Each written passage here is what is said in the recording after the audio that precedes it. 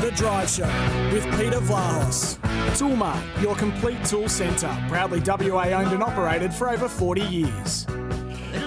Yeah, certainly one side that can cool their heels a bit, but their professional outlook won't allow them. They'll go out to beat West Coast convincingly this weekend in round 23's Geelong.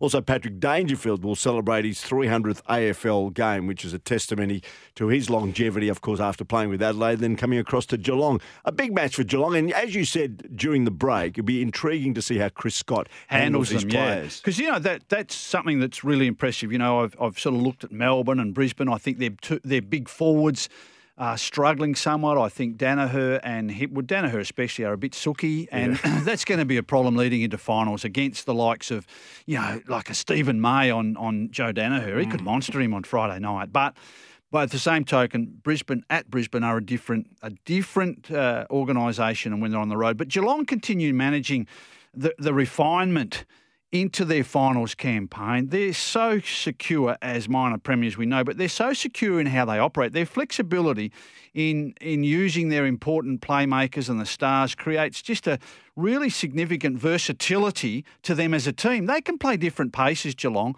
They can play quick and fast like the good teams, the power teams, Richmond and Sydney and Collingwood when they play at their best. Even Carlton, for instance, when they play at their best and rush it in quickly to the likes of McKay and Curnow.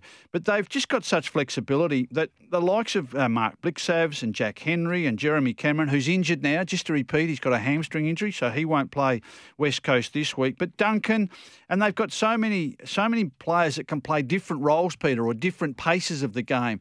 They can sit back as defenders, or they can press forward as forwards.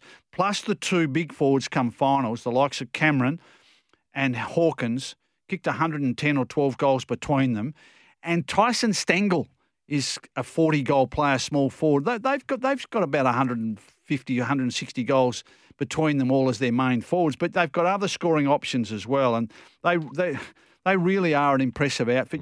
But under Chris Scott, they've now played 9. This is their 9th top 4 finish in the 12 years under Chris Scott. That's huge. Yeah, it's an enormous performance, but I think their flexibility and their versatility, and that you wouldn't think they're going to monster West Coast at the weekend, but how they manage and experiment and prepare players against West Coast will be one of the intriguing factors. Just quickly, there's a report coming out of Melbourne that Essendon has met with Alistair Clarkson despite the current mentor Ben Rutten remaining at the helm. There's a report coming out of Melbourne, so there'll be more on that tomorrow. I gather that Clarkson has met with the Bombers, and as Haggers has pointed out, that was his preferred resting place going forward as far as coach is concerned. So we'll follow that, and we'll have more on it tomorrow. Jake Waterman.